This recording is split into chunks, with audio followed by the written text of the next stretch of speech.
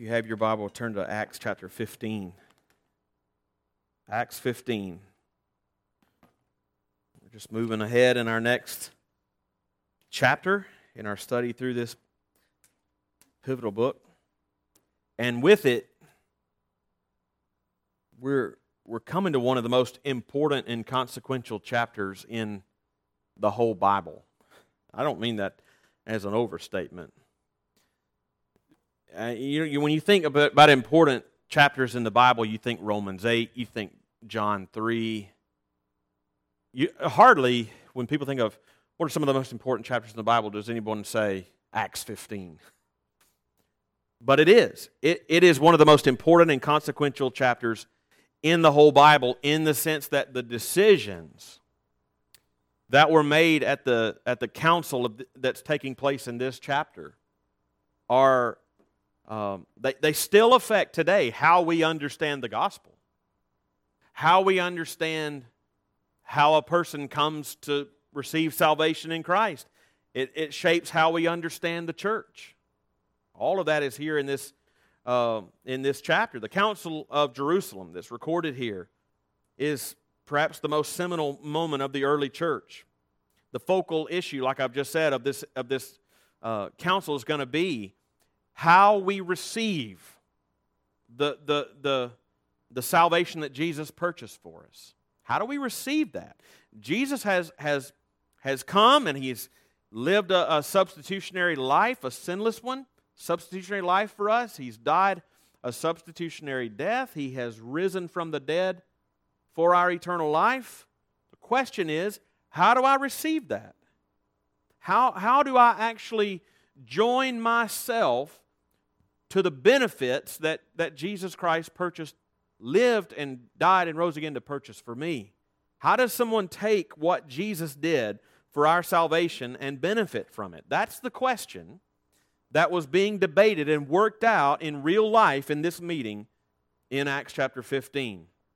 They were trying to come to a consensus across Jew and Gentile about what a person must do to be saved. And so that's what I want us to consider as we move through this account in Acts 15, in the account of the Council at Jerusalem. I want to think about receiving the grace of the Lord Jesus.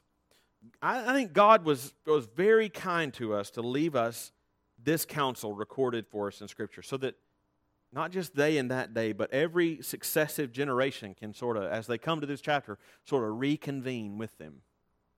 And hear again the decision that they reached and be clear on the gospel. We're going to look at almost the whole chapter. We're going to leave the last 5 or so verses for the next time.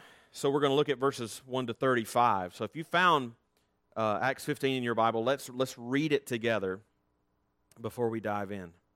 Verses 1 to 35. But some men came down from Judea and were teaching the brothers, unless you were circumcised according to the custom of Moses, you cannot be saved. And after Paul and Barnabas had no small dissension and debate with them, Paul and Barnabas and some of the others were appointed to go up to Jerusalem to the apostles and the elders about this question. So being sent on their way by the church, they passed through both Phoenicia and Samaria, describing in detail the conversion of the Gentiles, and brought great joy to all the brothers. When they came to Jerusalem, they were welcomed by the church and the apostles and the elders, and they declared all that God had done with them. But some believers who belonged to the party of the Pharisees rose up and said, it's necessary to circumcise them and to order them to keep the law of Moses. The apostles and the elders were gathered together to consider this matter.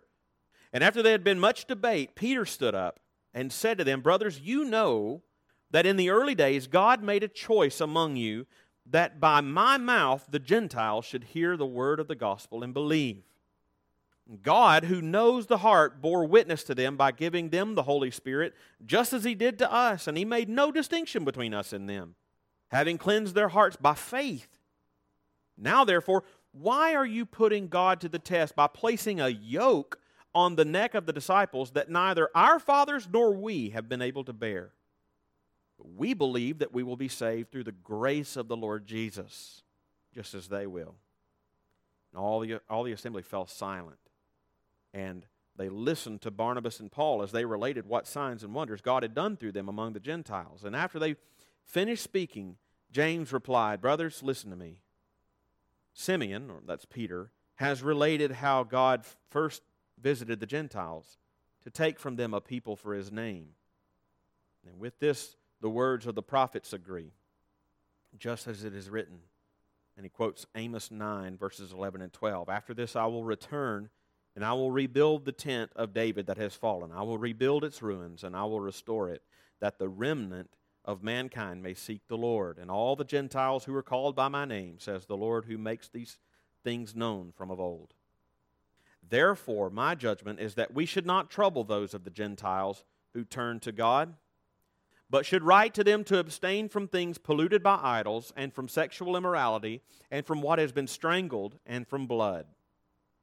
For from ancient generations Moses has had in every city those who proclaim him, for he is read every Sabbath in the synagogues. Then it seemed good to the apostles and the elders with the whole church to choose men from among them and send them to Antioch with Paul and Barnabas. They sent Judas, called Barsabbas, and Silas, leading men among the brothers, with the following letter. The brothers, both the apostles and the elders, to the brothers who are of the Gentiles in Antioch and Syria and Cilicia, greetings.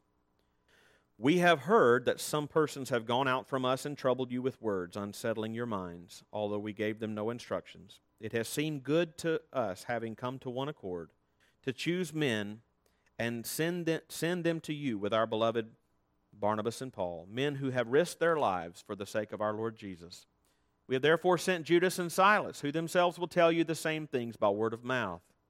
For it has seemed good to the Holy Spirit and to us to lay on you no greater burden than these requirements, that you abstain from what has been sacrificed to idols, and from blood, and from what has been strangled, and from sexual immorality.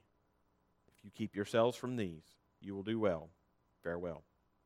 So when they were sent off, they went down to Antioch, and having gathered the congregation together, they delivered the letter. And when they read it, they rejoiced because of its encouragement. And Judas and Silas, who were themselves prophets, encouraged and strengthened the brothers with many words. And after they had spent some time, they were sent off in peace by the brothers who had sent them, and to those who had sent them. But Paul and Barnabas remained in Antioch, teaching and preaching the word of the Lord with many others also. Let's pray. Father, thank you for this, your word. We confess our faith that this is your holy, inspired, inerrant, authoritative, sufficient, clear, and necessary word. I also am in this, as I stand here in this very moment, just am reminded how broken and errant and wayward my own heart can be. And here I am standing to teach. And any of us sitting here receiving this word are the same. So, Holy Spirit, we need your help. I need your help to teach. We all need your help to hear your word and to hear it and have minds to understand what's said, to have hearts that don't dismiss it, but embrace and love it and accept it and receive it, and wills to obey whatever it calls us to do. Lord, we need your help in this moment. So please give us all ears to hear. Give me help that I need to teach. In Jesus' name, amen. All right. So what we just read, I think it does very obviously and very naturally sort of break up into three different movements when we read about what took place here. So I think the opening verses of this chapter give us the context of what's going on. What gave rise to this meeting? Why is it even happening? What was the issue? And then beginning around verse 4 all the way through around verse 19, we have the council itself. Who was there? What were the arguments? What took place at the council?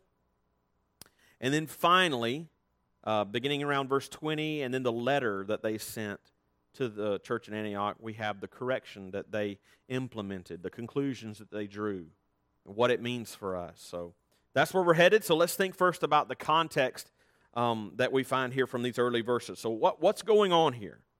Well, think about, you're in Acts chapter 15. Don't just think about it as an isolated chapter. Think about the context of what we've seen already so far, why it's placed here in the book of Acts. Paul and Barnabas have just finished their first missionary journey.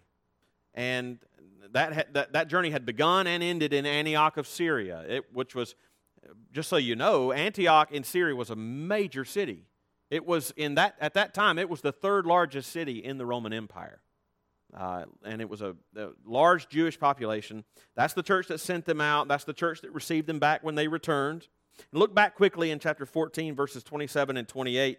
And it says, "And when they arrived and gathered the church together, they declared all that God had done with them and how he had opened a door of faith to the Gentiles. And they remained no little time with the disciples." So they were having a great time. God had blessed them. As the church in Antioch sent them out, they prayed for God's blessing, and God's blessing attended them on that trip as they went from city to city. As you saw, if you were here on this first missionary journey, just because God's grace is attending you doesn't mean that you will be trouble-free. They had a lot of trouble on that trip, but God blessed them. God had done great things through them, especially in Gentiles coming to faith. Lots and lots of Gentiles coming to Christ. And the church in Antioch was just as eager to hear these stories as Paul and Barnabas, no doubt, were eager to tell them. And that's where chapter 14 ends. They're still in Antioch, rejoicing that how many Gentiles had come to faith in Christ. That's where it sits as chapter 15 begins.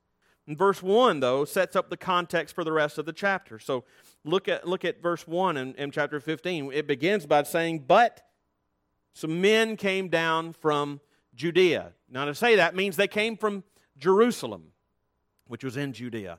We know that later because from later in verse 24, James in Jerusalem says, "Since we have heard that some persons have gone out from us and troubled you with words." So that "from us" means from Jerusalem. So verse 1, when it says some men came down from Judea, that means from Jerusalem. And as James says there in verse 24, they troubled them with words. What exactly did they say? Look at verse 1. What they said was, they were teaching, these men from Judea, "Unless you are circumcised according to the custom of Moses, you cannot be saved." In fact, it's not on the screen, but if you just look down at verse 5, they went further and said at the end of verse 5, it's necessary to circumcise them and to order them to keep the law of Moses. Okay? That's what they were saying. This is what you should do with these Gentile believers, these masses of Gentiles that have come in from each town. You forgot one thing, Paul. You forgot to circumcise them according to the law. You forgot to tell them they must keep the law. That's a huge deal. Because that is completely undercutting and contradicting everything that Paul and Barnabas had taught concerning the gospel in Antioch in Syria, in Antioch of Pisidia, in Lystra, in Iconium, in Derbe, all these cities, they had taught a different gospel than that. And if you look at chapter 14, verse 27, again, just one more time, and notice that what Paul and Barnabas reported back to the church in Antioch, it says they reported all that God had done with them and how he had opened a door of faith to the Gentiles. And looking back further in chapter 14, look at verse 15 in chapter 14, when he's in Lystra, and it says the good news that he was bringing to them was the news that they should turn from the vain things that they were of their old life and turn to the living God. Turn away from this, turn to this. Repent from your old way, turn to Jesus. Repentance and faith. Leave your old life, follow him. That's it. Repent, believe.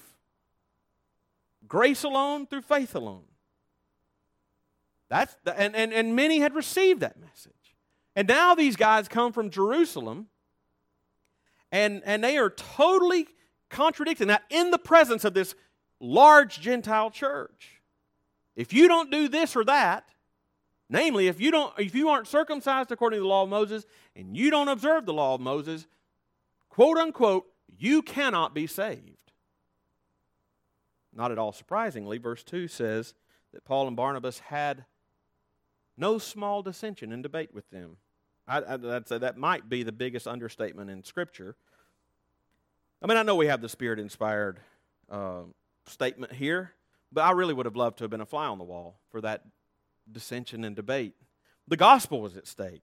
We actually do have a little more clarification of what happened here and what gave rise to this Jerusalem council actually in Galatians chapter 2.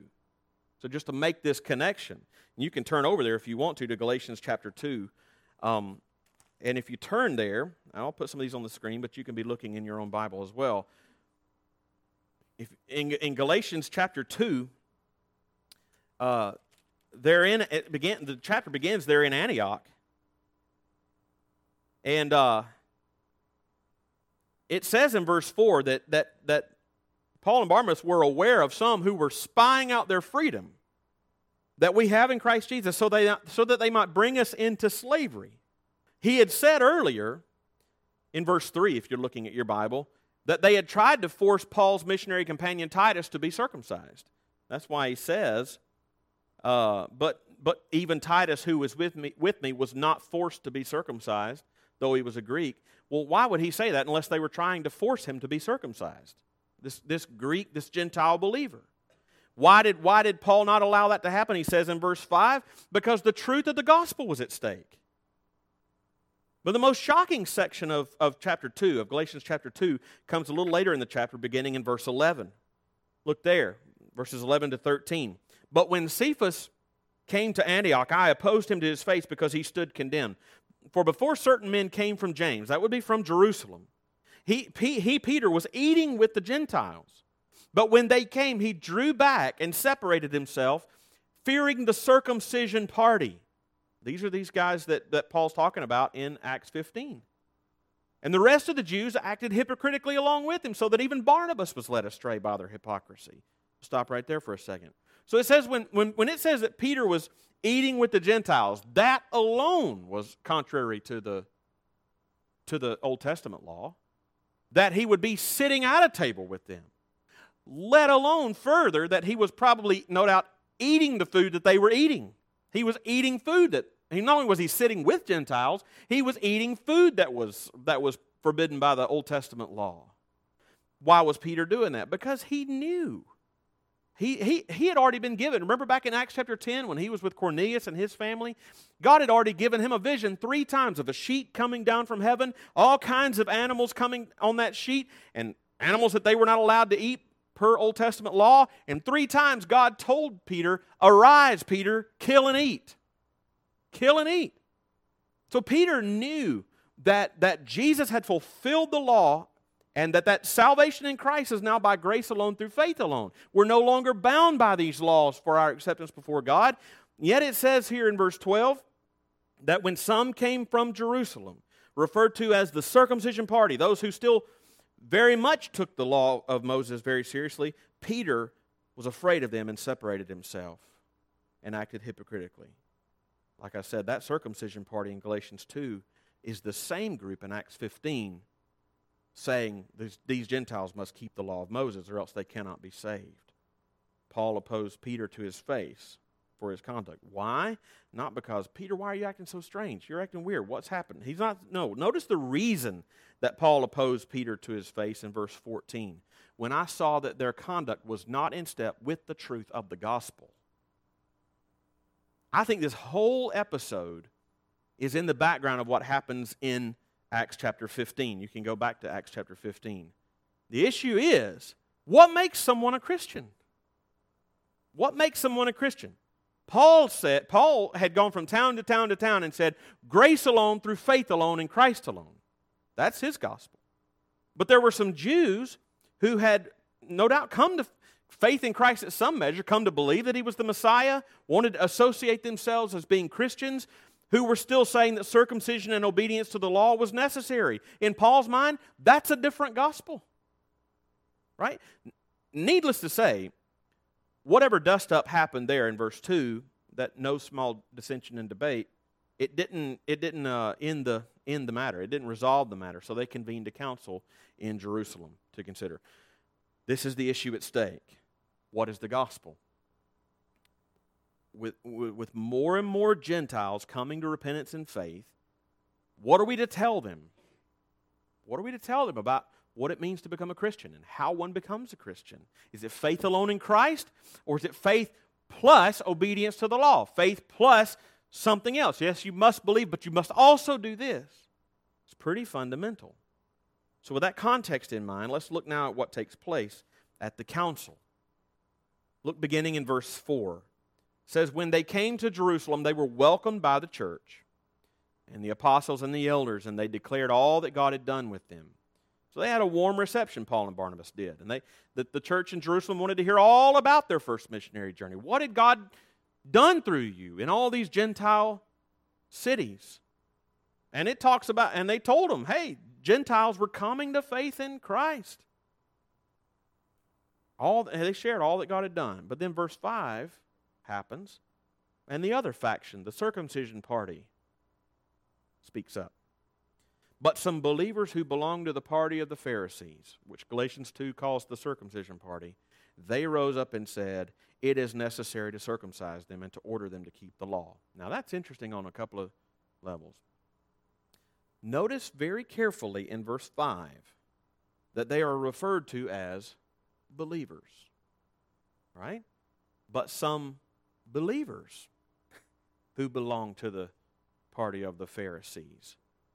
Now, they didn't have all of their doctrine situated out in their mind, but on some level, they profess faith in Jesus. They're still Pharisees, but they have professed allegiance to Jesus on some level. I don't believe that this group was just out and out trying to deny or reject Jesus or the gospel, but they needed correcting. Okay? And I say that because it's easy in passages like these to see these believing Pharisees as the bad guys, right? That they're evil people teaching a false gospel. But I think if we were there, we might find that these guys were probably more like us than we'd like to believe. If we're just completely honest. I don't think that just thinking they're the bad guys and they're the evil guys teaching a false gospel tells the whole story. I think these believers of the Pharisees who were even troubling Paul and Barnabas with these Gentiles, circumcise them, tell them to keep the law of Moses. Even though it troubled them, if I give them the benefit of the doubt, I think they had a genuine concern to see holiness in the lives of these Gentile believers who were coming out of wildly pagan backgrounds. To see holiness in their lives, see them living holy lives, but they went about it the wrong way. Right? Rather than encouraging that good works are the fruit of faith in Christ, they were still confused in their thinking that our good works and obedience to the law was the root of the gospel. Right? Which changes the gospel altogether. So both sides present their case. Paul and Barnabas speak, then the Pharisees speak. The rest of the apostles deliberated, they debated for a while. And then in verse 7, Peter stands up. And he recounts to them the things that he saw at Pentecost. He recounts to them the things that happened when he was with Cornelius and his family. And by the time this happens, that chapter 10 and that deal with Cornelius probably was 7 or 8 years earlier. But Peter is saying, I saw firsthand that God made no distinction between Jews and Gentiles. He didn't make a distinction between Jews who were trying to keep the law and Gentiles who were not. And he asks the question in verse 10, why would we want to place a yoke on their neck that neither our fathers nor we have been able to bear? He's basically saying to the Jews, none of us have kept the law. We're not even spiritually able to keep the law. So why in the world would we try to require the Gentiles to keep it? Moreover, that misrepresents the gospel. And he says something very interesting in verse 11. He says, but we believe that we will be saved through the grace of the Lord Jesus, just as they will. Now, he's turning the tables. I think he's speaking to the Pharisees here. And notice he doesn't say they, the Gentiles, will be saved just like we, the Jews, will be. He doesn't say that. He says we, the Jews, will be saved just like they will be. He's guarding against legalism. He totally affirms the gospel that Paul was preaching of grace alone through faith alone. And he says that both Jews and Gentiles alike are saved in the same way. It's faith alone apart from works of the gospel. So when Peter is finished, the elder statesman stands up James, this is the James who is the brother of Jesus, who wrote the book of James, who was a leader of the church in Jerusalem, who would eventually, 14 years later, be martyred, stoned to death for his faith. But he stands up and he speaks. And he says, this influx of Gentiles, this was foretold by the prophets. He quotes Amos, but no doubt he quotes other prophets as well. And he says that because the salvation that has come freely in Christ, no one should be required to keep the law. And they wrote a letter to the Gentile churches letting them know that we don't believe you should keep the law to be saved. We don't preach a legalistic gospel, that it's faith plus you must look a certain way. It's not faith in Christ, you must do these things as well. It's not a legalistic gospel.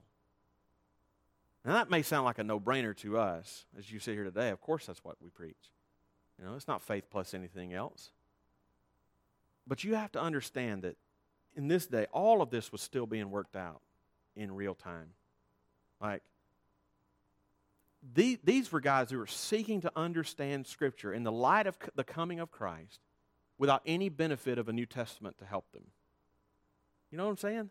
They had the Old Testament, and now that Christ had come, they were thinking deeply about what the Old Testament had promised to come, and now what Christ had taught. But they had none of these New Testament books that we have to give the clarity that we now have. What a gift from the Lord to give them the wisdom that and the insight into the Scriptures. They needed to get the gospel right when there was so much pressure on them to get it wrong.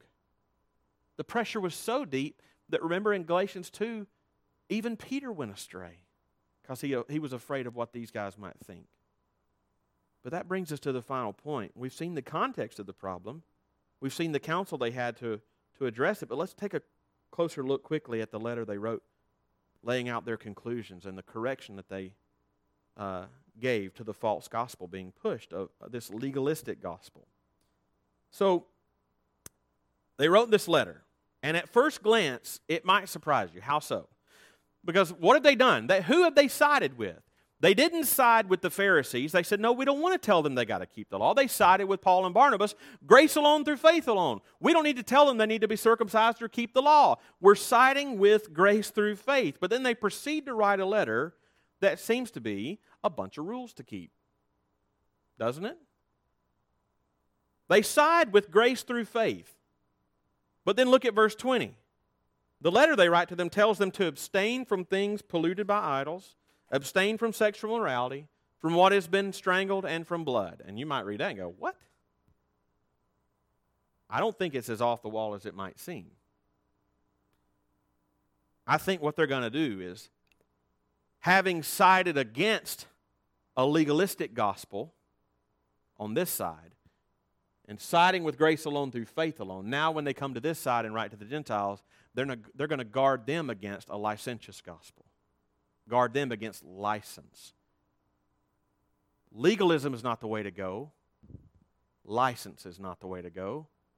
Christ is the way to go. Okay?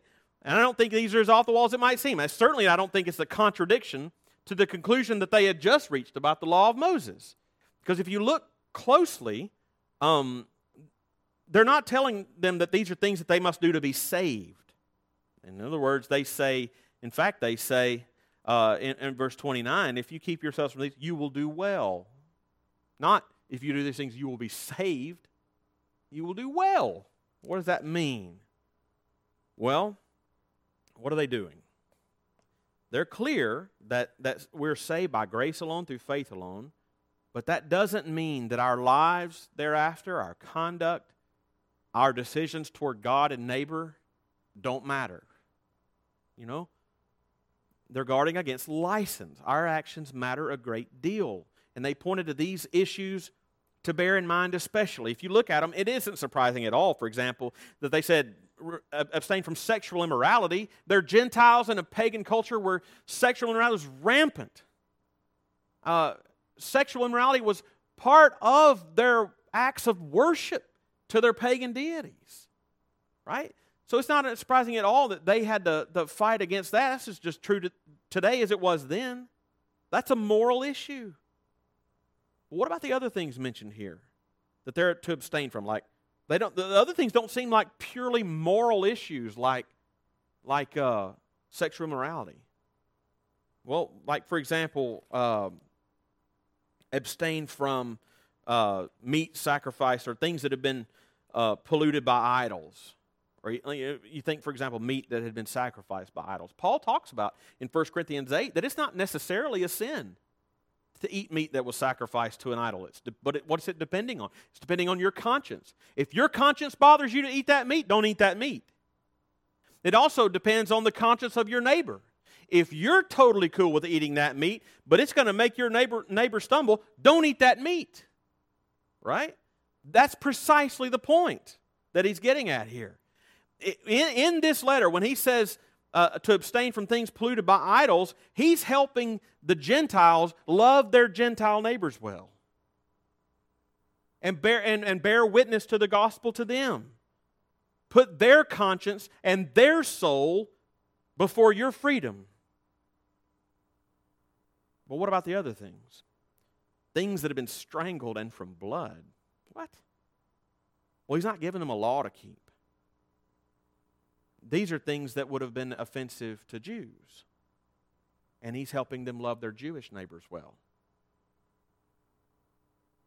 Not to offend them unnecessarily for the sake of the gospel. He's telling these Gentiles that this letter is being written to, that you live in a world of, you live in a pagan Gentile world, but there are still Jews and Jewish believers in every city, and who believe that these other things are very important. So just as you have received grace from Jesus, show grace.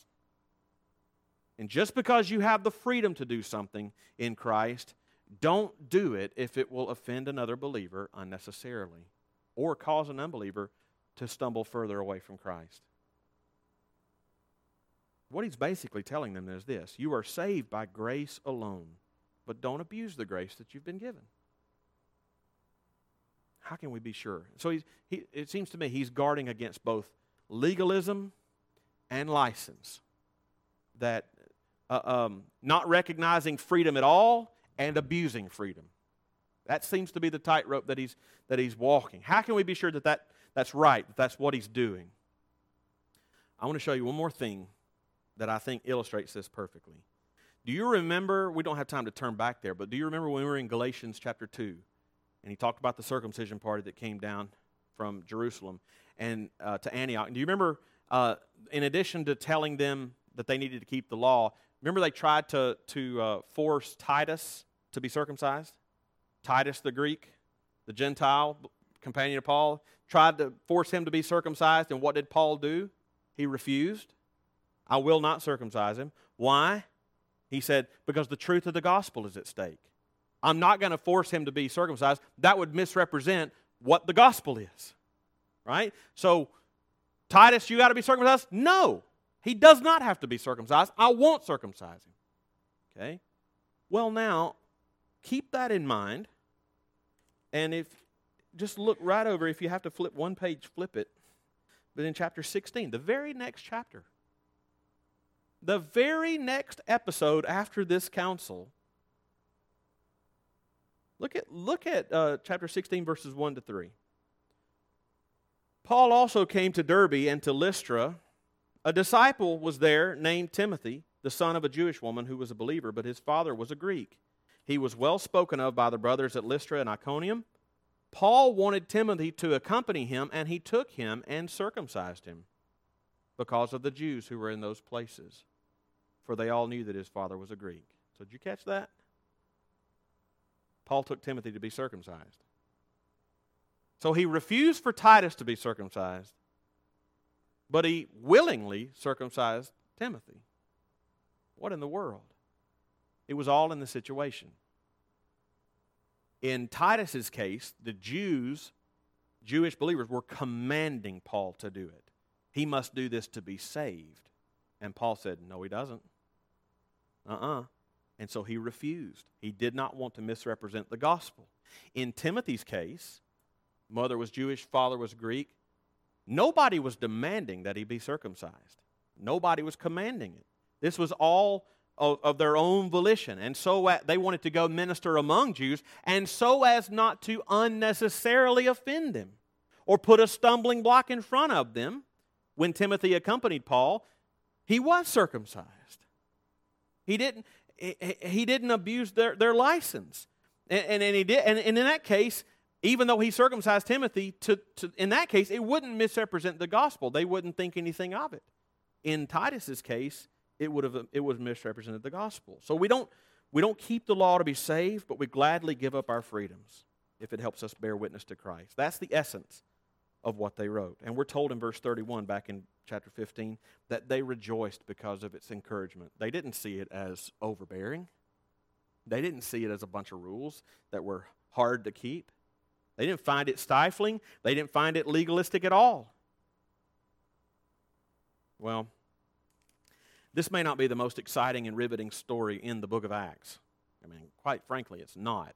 When you have all kinds of miracles and crazy things happening, people being let down out of windows and people being raised up from the dead, this is not the most riveting chapter, but honestly, I cannot think of one that is more important or one that perhaps has had more influence on us today than this one.